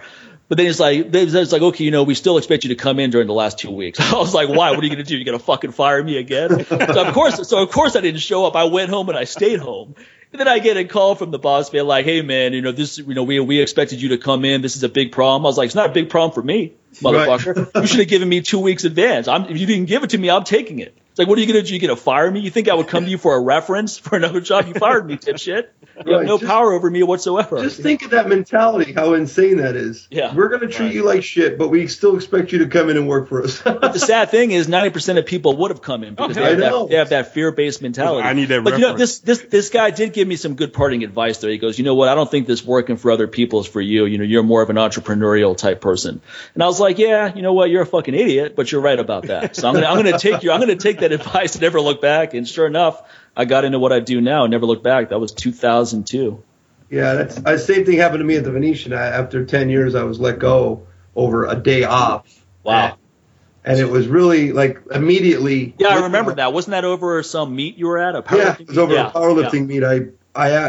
My days off were the day that fell on the powerlifting meet, so I never asked for it off. And then they switched all of our schedules around, did a whole rebid and all that nonsense. And so then if I just called in sick, I would have been fine. But I tried to do the right thing and cover my shift.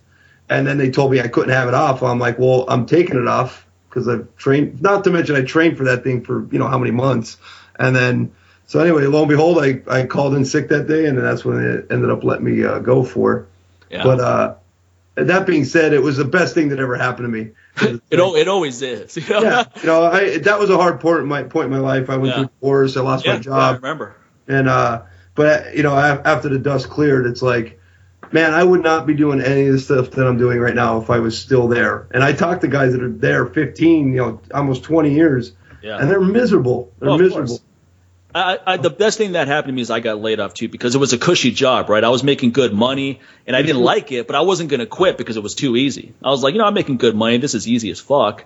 It's not remotely exciting. But the funny thing is I was actually starting what I do now on the side there. Like I would go to the office and there wasn't that much to do. So I would shut the door and start writing articles for, T Nation and, bodybuilding.com, etc. Right. It's like, I'm going to get my business going on their clock. Yeah. And then, so when I did get laid off, I didn't actually start from total zero. I actually had a couple of things in motion. All I did was just speed up the dial.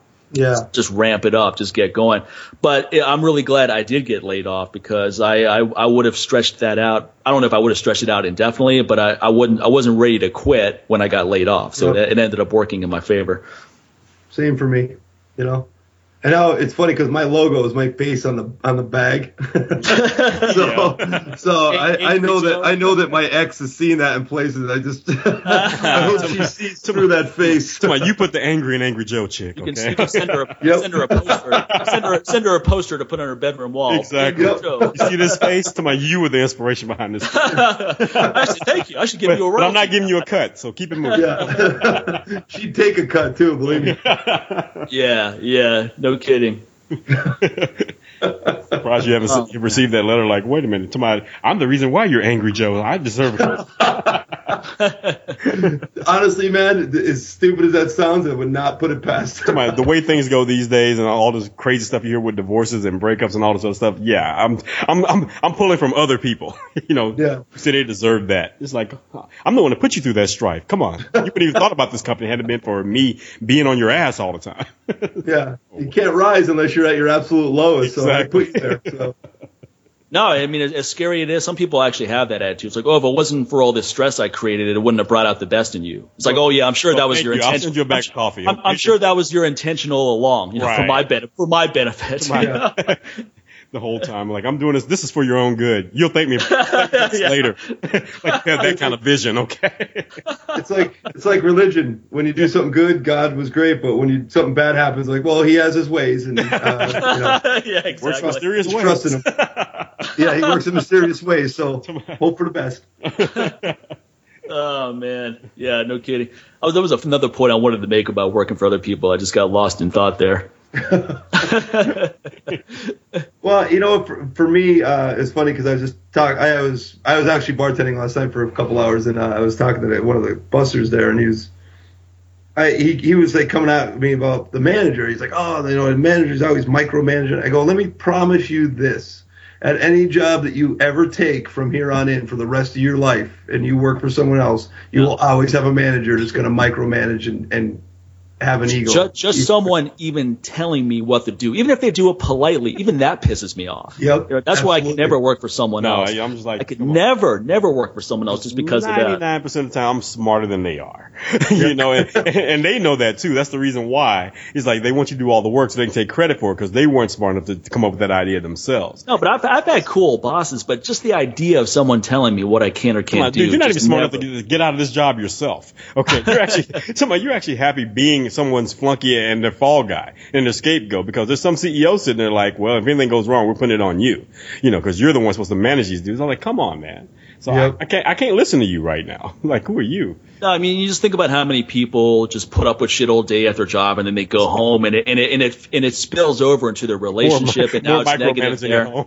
Yeah. Well, they just have a bad attitude all the time, right? Because, like, you know, my father, he didn't hate his job, but he didn't have a strong passion for it. And I just remember him coming home and he was always in a bad mood for like the first 45 minutes to an hour, just grumpy and so forth. And, you know, and then he would just kind of wheedle off. But I was like, man, I don't want to be that. I don't want to be somewhere after the end of doing whatever I want to do. I'm pissed off, but I get it because I did enough jobs working for other people where there just wasn't any gratification more than anything else. You didn't really feel like you were making any contribution that was impactful or meaningful in any way, and that can be dissipating. But I'll tell you the one thing that one of the things I enjoy the most about doing your own thing and being successful at it is the ability to tell people to fuck off whenever I want. And I don't just mean people that are trying to get me to do stupid opportunities I don't want to do, but I mean dipshit customers too. Sometimes, like 99% of my customers are great people, man, awesome people. I love working with them. Every once in a while, though, you get that dipshit who believes that whole the customer is always right bullshit a little bit too much. So they think that you're so desperate for their money that you're just going to put up with their shit. That's what they think. And most of the time, they probably get away with that. But when it comes to me, the buck stops. So every once in a while, I'll be like, hey, you know, if you don't do this, I'm going to do this. I'm going to be like, you know what, motherfucker, refund, go do that shit. Yep. And they don't know what to do with that. Yeah, because they're so used to people going, oh, no, don't worry, sir, we'll do this. I was like, no, you come at me in a disrespectful manner, I don't care how much money you're spending. It's fuck off time. And that's a fun feeling. Yep. I agree 100% on that. It's just, I mean, at the end of the day, I live my life as if you treat people with respect, I just want it back. That's all I want. Exactly. I don't want anything from you. I just want you to talk to me with a little respect, you know? Absolutely. And that's all you can really ask at the end of the day. And it's funny because people know me as like a kind of like a joke, you know, pretty much a meathead. You know, people who don't know me look at me from the outside. They look at me as like this meathead, like. And meanwhile, I do a ton of things. I draw, I do art, I play the drums, but I don't boast about it. I don't tell people, you know? So it's like, and I tell them I'm doing this business. They're like, well, so who are you working with? I'm like, well, we'll meet. And then, yeah, but who kind of like created it? I'm like, me. And they're like, really? I'm like, yeah, really, you. I'm like, yeah, really. I mean, now I'm taking it as an insult that you keep saying really. Yeah, you know? Exactly. It's like, I'm not an idiot. I'm just not an egomaniac. Well, you know, one thing a lot of people don't want to accept is that you can be really strong, you can be highly intelligent, you can be very creative. You know, some people just have it all. While a lot of people often assume, okay, if she's good looking, she's probably dumb too, which is not true. You know, like if you took a pool of good looking women and a pool of ugly women, the intelligence is not going to be higher in one group over the other, right? It's going to wean out the same. There's a lot of people that are zeros in life. They're ugly as sin. They're fucking assholes, and you know, and they're dumb as fuck. You know, so there's those that are beautiful as hell, but they're dumb as a doorknob, and they're assholes. It's like I always tell people, it's like a brand new Kia. Some of them have great bodies. They look great, the 2016, but on the inside, it's still a fucking Kia. It's not a Lamborghini. It's still going to run like a Kia. No, but then there's women that are beautiful on the outside, and they're highly intelligent and they're super cool people and they're compassionate. They just have it all, you know. So it's not somehow people often think that, oh, if you have this, then you probably don't have all these other things. And sometimes that's true, but a lot of times it's not true. Right. Yeah, there's absolutes, man. Look at the guy, and I get in this conversation all the time because I played somewhat of a high level of football. And if you talk about sports, you know, and it's like the guy that's at home screaming at the TV that guy sucks Yeah. Meanwhile, not only is he great at the thing he's doing, he's better at like mowing the lawn than you. He's better at doing. He'll be better at anything that you try to do. That's how good he is. You know. Right. And it's like, it cracks me up that, man, there's just people just want to hate, man. It's just, that was what I always found frustrating about watching a UFC live or even at a sports bar, because of just the armchair experts that are sitting there drinking their fucking beer with their estrogen belly. What the fuck you doing, man? Never been punched in the face one time. Never been in a fight ever. Period. Or better yet, never paid to go get punched in the face. That's what I have full respect for. When you go sign up at a gym, at an MMA gym, and you actually pay someone to punch you in the face for the fun of it, then we could probably have a discussion. Okay, because I'm pretty sure you probably have been punched in the face because you're such an asshole. Someone had to try to stuff that pie hole of yours at least once in your life. But yeah. Well, then there's people that just hate seeing success, right? Yeah. Like at the gym, Fitness 19, where Paul and I go, every once in a while you do something impressive, right? You hit a PR in your deadlift, and then some dumb fuck within 5 feet will be like, oh man, I hate to be your back tomorrow.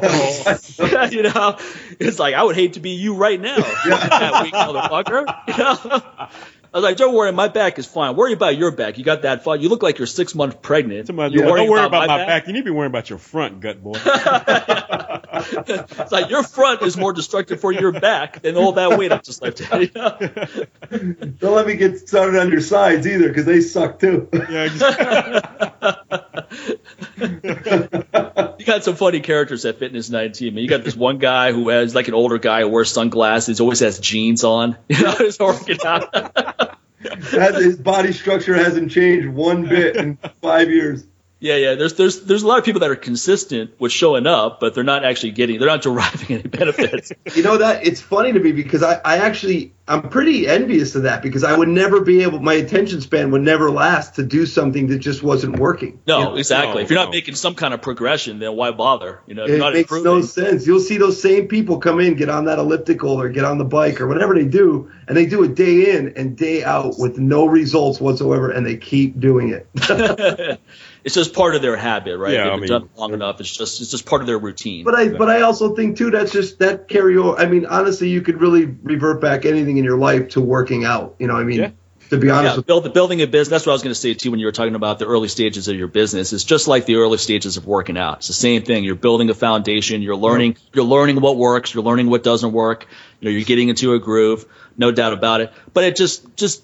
It makes me think that stupid saying that people often say, 90% is just showing up. I was like, no, it's not. No, you can show up for a lot of shit and nothing's going to fucking happen. Okay? Showing up is 90% of it is actually having a fucking plan and executing it. That's what it is. Absolutely. 10% is showing up. Exactly. The other 90% is what the fuck you do when you show up. Yep. I can show up at the gym every day. I'm not going to improve my deadlift if I just show up. I'm not going to get it by osmosis. Like, well, I'm in the gym. Make me strong, bitches. That's Planet Fitness right there. They give you bagels and pizza too.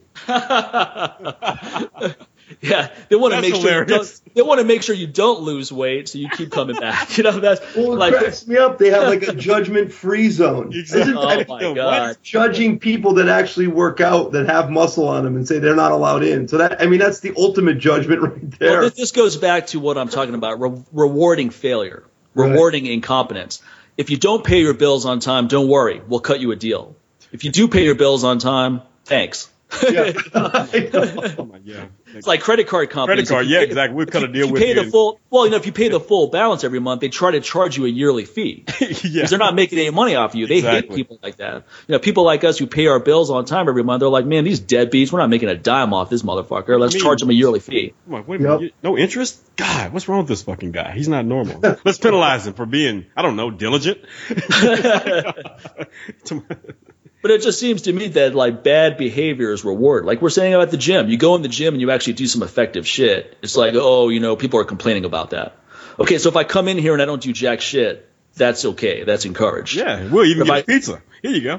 Frankly, people like Paul and myself and this other guy, Ricky, and there's a few other people that are really strong. You guys should be paying us to show up here because we should actually be inspirational to other people here. Right. Like, when I was young and weak and just starting off and I saw people that were strong, that was inspiring to me. It wasn't something where I was like, oh, man, I wish they didn't let strong people in here. Makes me feel bad about myself. No one ever gets pissed off by getting stronger. No one says, fuck, I wish I hadn't hit a PR today. Yeah, exactly. You can think about it, too. I mean, we criticize whatever. Okay, so like prime example is they removed Miss Olympia, right? And I didn't know that. Really? oh yeah, well they did that years ago. But Okay. that being said, I mean, yeah, these women are all jacked up on drugs or whatever. I mean, that's fine. But it's a prime example of saying we in the fitness industry, it used, especially bodybuilding. It's called bodybuilding. You're trying to build lean mass and muscle to look big and muscular and have symmetry and all that stuff. But now we've turned it completely around to where they've created categories like physique and bikini and stuff. Right. So basically it's just you trim off a little fat, you got what you got, and you get on stage. And they make money. I mean, it's all a money-making scheme, but it cracks me up that we are rewarding mediocrity and not hard work. You know? Whatever you want to say about that Miss Olympia, she worked her balls off to get to that level. You know, and balls being the opposite. She worked her balls on. That one too easy, Paul. She worked her balls hard. Yeah. But I mean, I'm just using that as an example. You sit there and say it's not okay for they'll say, well, all these girls using drugs, blah blah, but it's okay for the guys to do it. That's what you're saying right there. So the women should be pissed off about that. Like, well, wait, what are you saying? What is it with this double standard? Oh, but if I sit there and I just look like some just regular little Instagram model, which is a little bit of muscle, a couple of definitions here and there, then you're going to reward me for that. Right. So but the guys can't do that. It also comes down to economics, though, right? They wouldn't have gotten rid of this if it were making money. Exactly. Right. It's not making money. They're not getting rid of it because of some PC standard. Exactly. No, right. If they were making a lot of money, they would keep it going. That's what it comes down to. You're absolutely right. And that's literally anything. That's any marketing. That's anything. And that's why the gyms are doing what they're doing. They don't care about the guy that works out hard. They don't care about him. They want the masses to come in there. If that made money, then they would. So in other words, if people like you and I showing up at the gym brought in more people, they would be like, oh, fuck yeah, man. Let's encourage these guys to work out like this. Let's incentivize them to keep doing this. Right. Yep. But if it has the opposite effect, then it's like, whoa. You guys are scaring members off. Yeah. We need to get you out of here. Scaring the ladies. But I will say this too. There's an opportunity for just using Vegas as an example. There's for commercial gyms to capitalize on powerlifting or strength training and put like an area where there's a powerlifting area in, cage it off, put signs up like "Don't feed the animals," make it like a zoo where people want to kind of look in and see what's going on, and because it is growing. When I go to these meets, there's triple the amount of competitors, especially women, that are competing. So once someone in this commercial industry figures out that it is growing and just capitalize on it, put it in a gym. Why not? You have all this money anyway. You're putting all this nonsense in these gyms anyway. Try it out. See what happens, because it is growing at a rapid pace. I will say that. Right. And to be fair to Fitness 19 too, they've made a lot of progressions in terms of getting more strength training stuff in there. Like they have that whole cage there now for ring pull-ups and other motions, and more barbells in there, etc. So as far as gyms in Vegas go, they're way more progressive than most. And the people who work there are cool too. Whenever someone does complain about noise, it's not as if an employee's coming over to me and saying, hey, you got to stop doing that. They're just like, hey, man, would you mind doing this? Or just letting you know this. There's never been like some kind of ultimatum where it's like, oh, if you keep doing this, we're going to have to ask you to leave. Anything stupid like that. It is a good team of people who work there. They're just trying to keep everyone happy, which I understand. It's a business. You're trying to run a business here. Of course. And they're the same way with me. Now they are. I mean, I only deadlift once a week at 2 p.m. on Wednesday, so it's not like I'm in there every day. Try to go to the slowest period of the day, when it's so my attitude is like, look, I'm in here once a week deadlifting heavy. I can't put the bar down gently; it's too heavy. All right, I'm not going to fuck up my back because someone doesn't like the noise. Right. Even if I put it down gently, it's still going to make a lot of noise. It's weight. Yep. So I'm just not going to worry about that. So for the few minutes I'm doing deadlifts, people are just going to have to deal with that. That's what headphones are for, listening to music. I can't even hear it because I'm listening to music. So why? If you guys had headphones, then guess what? You wouldn't be able to hear it either. Yep. No, you're absolutely right. It's stupid stuff you shouldn't even have to worry about in your life. Yeah, exactly. You know what I mean? when a kid focus comes on over getting to stronger and not how hard I put a barbell down, buddy. It's always this lady who drives a Lexus that complains to you. Whenever I see her, though, I make a point of being louder just to piss her off. But in the meantime, she parks her car behind the gym, doesn't even use a parking slot. That's the arrogance of this lady. She just pulls right up to the side of the building and parks there. That gives you the mentality. That paints a picture of the mentality here. Level of entitlement. I was like, her name is Jill Spencer. She lives at. We'll put a link up to her Facebook profile. But I think one of the reasons why the CrossFit gyms are so popular too is that it's kind of a retaliation to all of this stuff. It's a rebellion to it. So it's a place where all of this heavy, intense training is encouraged. Yeah. So you walk in there and people are training hard. We can knock maybe the technique is not as good as it should be in some cases, but in a lot of cases, there's a lot of great CrossFit trainers who do an excellent job, and they do really reinforce proper technique and encourage that. And they've created a great environment in their gyms where it's competitive and very effective, and people come in there inspired. No, I agree 100%. I'm a little jealous of I wish there was like a CrossFit gym where you could just pay a normal membership and walk in and work out on your own, Well, I wish Mark Philippi had that too. Mark Philippi's gym is you have to work with him or one of the trainers. So it's that kind of setup. It's not just open to the public where you can just walk in and work out. But I mean, on one hand, I understand that because that place would get cluttered fairly quickly. You just had Joe Blow walking in off the street, and now all the squat racks are being used, and the trainers can't put their clients on it. Yeah, of course. So I get it. It weeds out the riffraff for sure, Yeah, that's right. That's one of the reasons why it's a serious environment in there. But I always laugh at, just talking to Mark many times. It's astonishing to me how many times some fat fuck parent has walked in there and they're trying to tell Mark how to train their kids. And I'm really impressed with how he handles it, because if it were me, that's worked out for you all these years, okay? Yeah, but it's just amazing to me that these people are trying to tell Mark with his credentials what he should be doing. It's like, well, if you know so much, why are you hiring Mark? Right. Just take him back home. My girlfriend, she coaches high level gymnastics, and she deals with the same shit. She'll have these fathers who have no background in gymnastics whatsoever talking about how she should be training their daughter, and it's like, and she's pretty tough about it. She's like, well, if you don't feel my training's good, you can gladly take yourself somewhere else. That's the only response you should have. That's the right thing to do. Set the tone. Set the tone right away. You don't want to. Yeah, you don't want to placate to that crap. Oh, okay, sir. Thanks for your advice. I see where you're coming from. No. Especially gymnastics, where you can literally shut that shit down. Yeah, exactly. It's people are insane, man. It's like, no, they really are. Like, dude, they are. Do you hear yourself right now? It's like, come on, just stop and listen to yourself, and just tell me how stupid you sound right now. No, the worst advice you're ever going to get is at the blackjack table, right?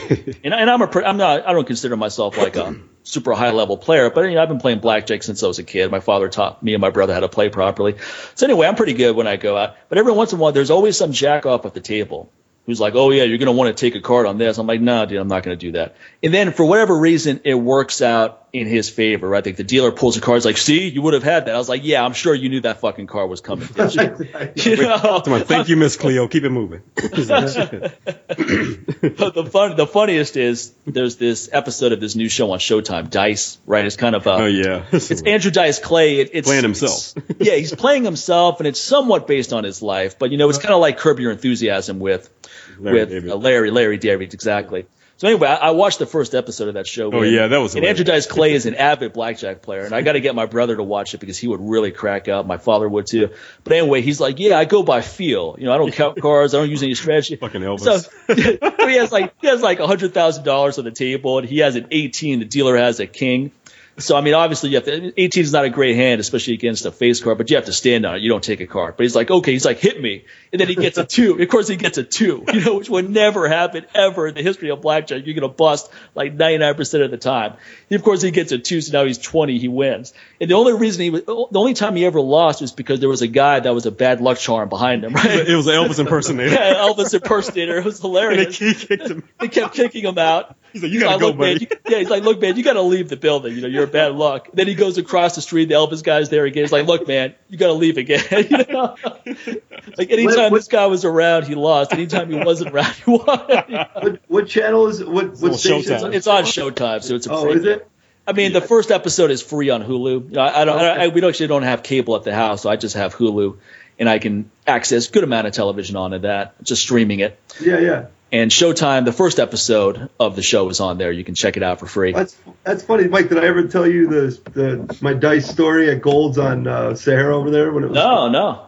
Oh, it's pretty funny, man. So I just knew I was kind of a couple years here. I was only here like 2 years, and I was training over there, and I was probably the only person that noticed that Dice Clay was in the gym, you know. And he had some guy kind of following him around with like a small camera. And I'm like, what is he doing? You know, so I through the corner of my eye, I keeping an eye on him, you know, and I'm over on a chess machine or whatever the hell. So he makes his way over towards me, and because of my tattoos, he calls me Spider-Man. He goes, hey, Spider-Man, can I work in? And I'm like, absolutely. So I started talking to him, right? He's like, would you want, he was shooting a pilot. After he does each rep, you're like, oh. Yeah. Well, apparently at the time he was trying to get a same type of thing, like a reality show. And so he goes, you want to be in my show? And I'm like, yeah, sure. That'd be hilarious. So he had this whole fake scene go on that where he comes over to ask me to work in, and I tell him to fuck off, basically. And now we're arguing. And then all of a sudden he starts crying. And then I go over, and he wants me to go over and hug him. So I kind of make up with him. So no one knows what's going on. So all of a sudden I'm Huck Clay in the middle of the gym, like randomly. And it was just the funniest thing. So at the time he had a show on the Strip, and he gave me free tickets to his show and all this. And it was just random. And I ended up kind of hanging out with him for a day. It was pretty funny. That's funny. He's still pretty good live. He had a residency for a while at the Hard Rock. Saw it a couple times, and he's good. Yeah, man. He goes into character, and he's pretty funny from start to finish. Most comedians lose me after about 15 minutes. I just become immune to their humor, and it just shut off. Yeah. But his act is 45 minutes to an hour, and he was pretty good all the way along. It just kept your attention. Yeah, he's actually pretty talented. He was playing the drums, like he was doing in person. He was making fun of Danny Gans at the time. I think Danny Gans is dead now, but he was trying to like do impersonations, and then he got on the drums and played with the band and stuff. So yeah, he was pretty talented guy. Yeah, his son's a drummer in some rock band. Yeah, as well.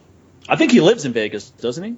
I think so. Because I mean, the show depicts him as living in Vegas, but I think that's actually factual. I think he actually does live out here. Yeah, I'm gonna look that up. I'm curious to see how that show is. No, it's pretty funny, man. It's pretty funny. Anyone who plays blackjack would really get a good laugh off it, because all the moves he's making are like the exact wrong moves you would want to make. Right. And then he was on Larry King. He was being interviewed on Larry King, and Larry's like, "Do you count cards?" And of course, even if he does count cards, you're not going to say that on the Larry King show. You know? Right. But if he plays like he does in that show, he definitely doesn't. But he's like, "Nah, man, I played with my balls." You know? He's like, "You got to house when you play a blackjack." He's like, "I started off with 30,000, I was up to 500," and I was like, "You know what? That was maybe on that night you were, but you played the way he does in that show. You're going to lose the majority of the time. You're going to lose handily." But the blackjack table is a lot like the gym. You try to give advice to anyone, they become really defensive, man. And I learned that a long time ago. Oh, yeah. I don't play too much anymore anyway. But when I did, every once in a while, someone's just making consistently dumb moves, so you just got tired of seeing it. So you're like, "Look, man." It's like, look, you don't split tens, all right? So you don't try to take a fucking card on tens either. Like these two guys had, you know, and I would get pissed off at the dealer too. I was like, why are you letting them make those bad moves? Like, well, it's not my responsibility. I was like, no, it's not your responsibility, but you can give them a couple tips, man. You don't have to let them. They're going to lose anyway, no matter what you tell them. You know, but at least they'll last long enough to give you some more tips if they actually win a few hands. Yep. But it's a pretty depressing game. First of all, casinos are pretty depressing to be in anyway, especially when you go to a casino where it's a lot of locals who go. And I play cards at the M every once in a while, and I mean pretty infrequently. But every time I go there, it's the same people there, which means they're there every fucking night. You know? Yep. They have VIP cards, you know. Yeah, exactly. Just throwing their money away, man. It's pretty. That's why I never got into bartending at the local places, because you see the same degenerates coming in there pouring their whole income in a video game. Yeah. And it's like, I don't even want their money. You know, I mean, I don't want their tips. I don't even want to be around that. So where can people find out more about your coffee, man? You can go to the website. It's www.angryjoe.co, and then or you can go to my personal page on Facebook at Paul Tabone or at Angry Joe on Facebook as well. And just so people know, you have coffees that are infused, but you also have ones that are not. Like I bought a regular bag of coffee from you, which is great. I've been drinking it every day for about a month now. Yep. It's I offer the non-infused coffee. It's still a higher caffeine rate, and it's just you're getting really good gourmet coffee, and they're local roasters too. So it's a win-win all the way around. You know. It is a higher caffeine rate, but I find that I do really well with it. A lot of times I don't do well with high caffeine, but I think it was just the crappy quality of coffee I was drinking. So I remember I talked to Sincere about this. Like, oh, man, when I drink this coffee, I feel this way. And you're like, nah, that's just because you're drinking crappy coffee. Joe's, like Paul's using Arabica beans. You know, there's a big difference. A lot of the crap you get in the stores, you know, it's going to be Robusta, and that's going to be so high in acid. And that's why people have jacked up stomachs and all that. And it's the quality of the beans, man. So, you know, even when I saw that he had 300 grams of caffeine in it, I was just like, okay, but it's Arabica bean, so it's going to be a lot smoother. And then it's also about how you're going to brew it. Like if I sit there and I take his beans and I grind it and I make, cold brew, leave it in my fridge overnight, acid is not a problem. And actually, that caffeine is going to break down a lot slower by doing it. That's actually, I'm glad you mentioned that, because I do, even when I do all my demos, I do hot brew and then I do cold brew, and the cold brew is out of this world. You get all the flavors out of the coffee. It's more intense. You get a better caffeine hit from it. Yep. And I actually use the cold brew as my actual pre-workout. And that's why I've tried a lot of those products on the market, and it's. What do you do about an hour before you train? As far as when I drink it? Yeah. Yeah, a little bit before. I even take it in with me and kind of sip on it while I'm getting started, Yeah. But the cold brew's the way to go, man. It's cold brew, it's and really tasty. Yeah, cold brew and then pour over. That's one of the reasons why, when I went to Costa Rica and I fell in love with the chorrilladores and started getting my own made, and, just like a great combination, so people want it hot. I'm like, yeah, man, pour over is, way better than just a lot of their crappy coffee machines. I said, a lot of times you're missing out on most of the coffee you put in, in your filter when you use something like Mr. Coffee or something like that. That water's going right through the middle. That's a whole lot of coffee you're not using. So you're wasting a lot of money. I said, pour over, man. It's just like you got a lot more control over, just the amount of coffee that you use, and you get a lot more flavor, especially if you use a good freshly roasted coffee that you just ground yourself, man. It just can't beat it. And it's like, that's exactly how I use it. Yeah, Yeah, I'm back again. It's on my end. It's just fade in and out. There we go. All right, I think I'm back now. Let's wrap this up before we fade out again. This is Skype's way of saying, all right, drink some of that coffee. Right. Get on with your day, guys. Get the fuck off of Skype. Freeloader. Sincere, real quick. Have Mike give me my info, and then I'll send you some coffee. Text me your address. Oh, no problem, man. Appreciate that. Well, hello. Right now. Well, I don't know if Paul can hear me, but thank you. Yeah, exactly. I just heard, give it's Mike, like I hear him say that to you, and then you said he can't hear that. Anyway, that was our friend Paul Tabone. Check him out at angryjoe.co. That's not com, it's just angryjoe.co, and we'll put his website in the show notes. Really good coffee, man. I love it. And again, I'm not a coffee connoisseur, though, like you, Sincere, so I'll be curious to see what you have to say once you get a chance to try his blend. I'm not repeating what I just said. No, I'm just going to go ahead and say, yeah, man, I'm looking forward to it and trying it myself. I'll let you guys know what I think about it, man. So, yeah, looking forward to that. And on that note, go to both our websites because, Skype is like really screwing with us. So go to MikeMahler.com, go to NewWarriorTrainer.com, use that coupon code LLA, get 10% off all of our stuff. Everything. Don't ask me what. You should know by now. Just go to the websites because Skype's not giving me time to go through all the products that we have over there that you can use that coupon code with. Just use it. Then go to patreon.com/LLA podcast, become a monthly supporter of the show. So therefore we can find a better alternative to Skype so we can start recording the show that won't drop us and have me going fast, sound like the end of a car dealer commercial on the radio right now. Okay, so, and last but not least, go to iTunes, go to Stitcher, leave us a review, rate us, share the episode, all that. Yeah, we're going to wrap up there. Thanks, everyone. We'll see you next time. Take care, folks. Later. Shit, man. God damn, that was annoying.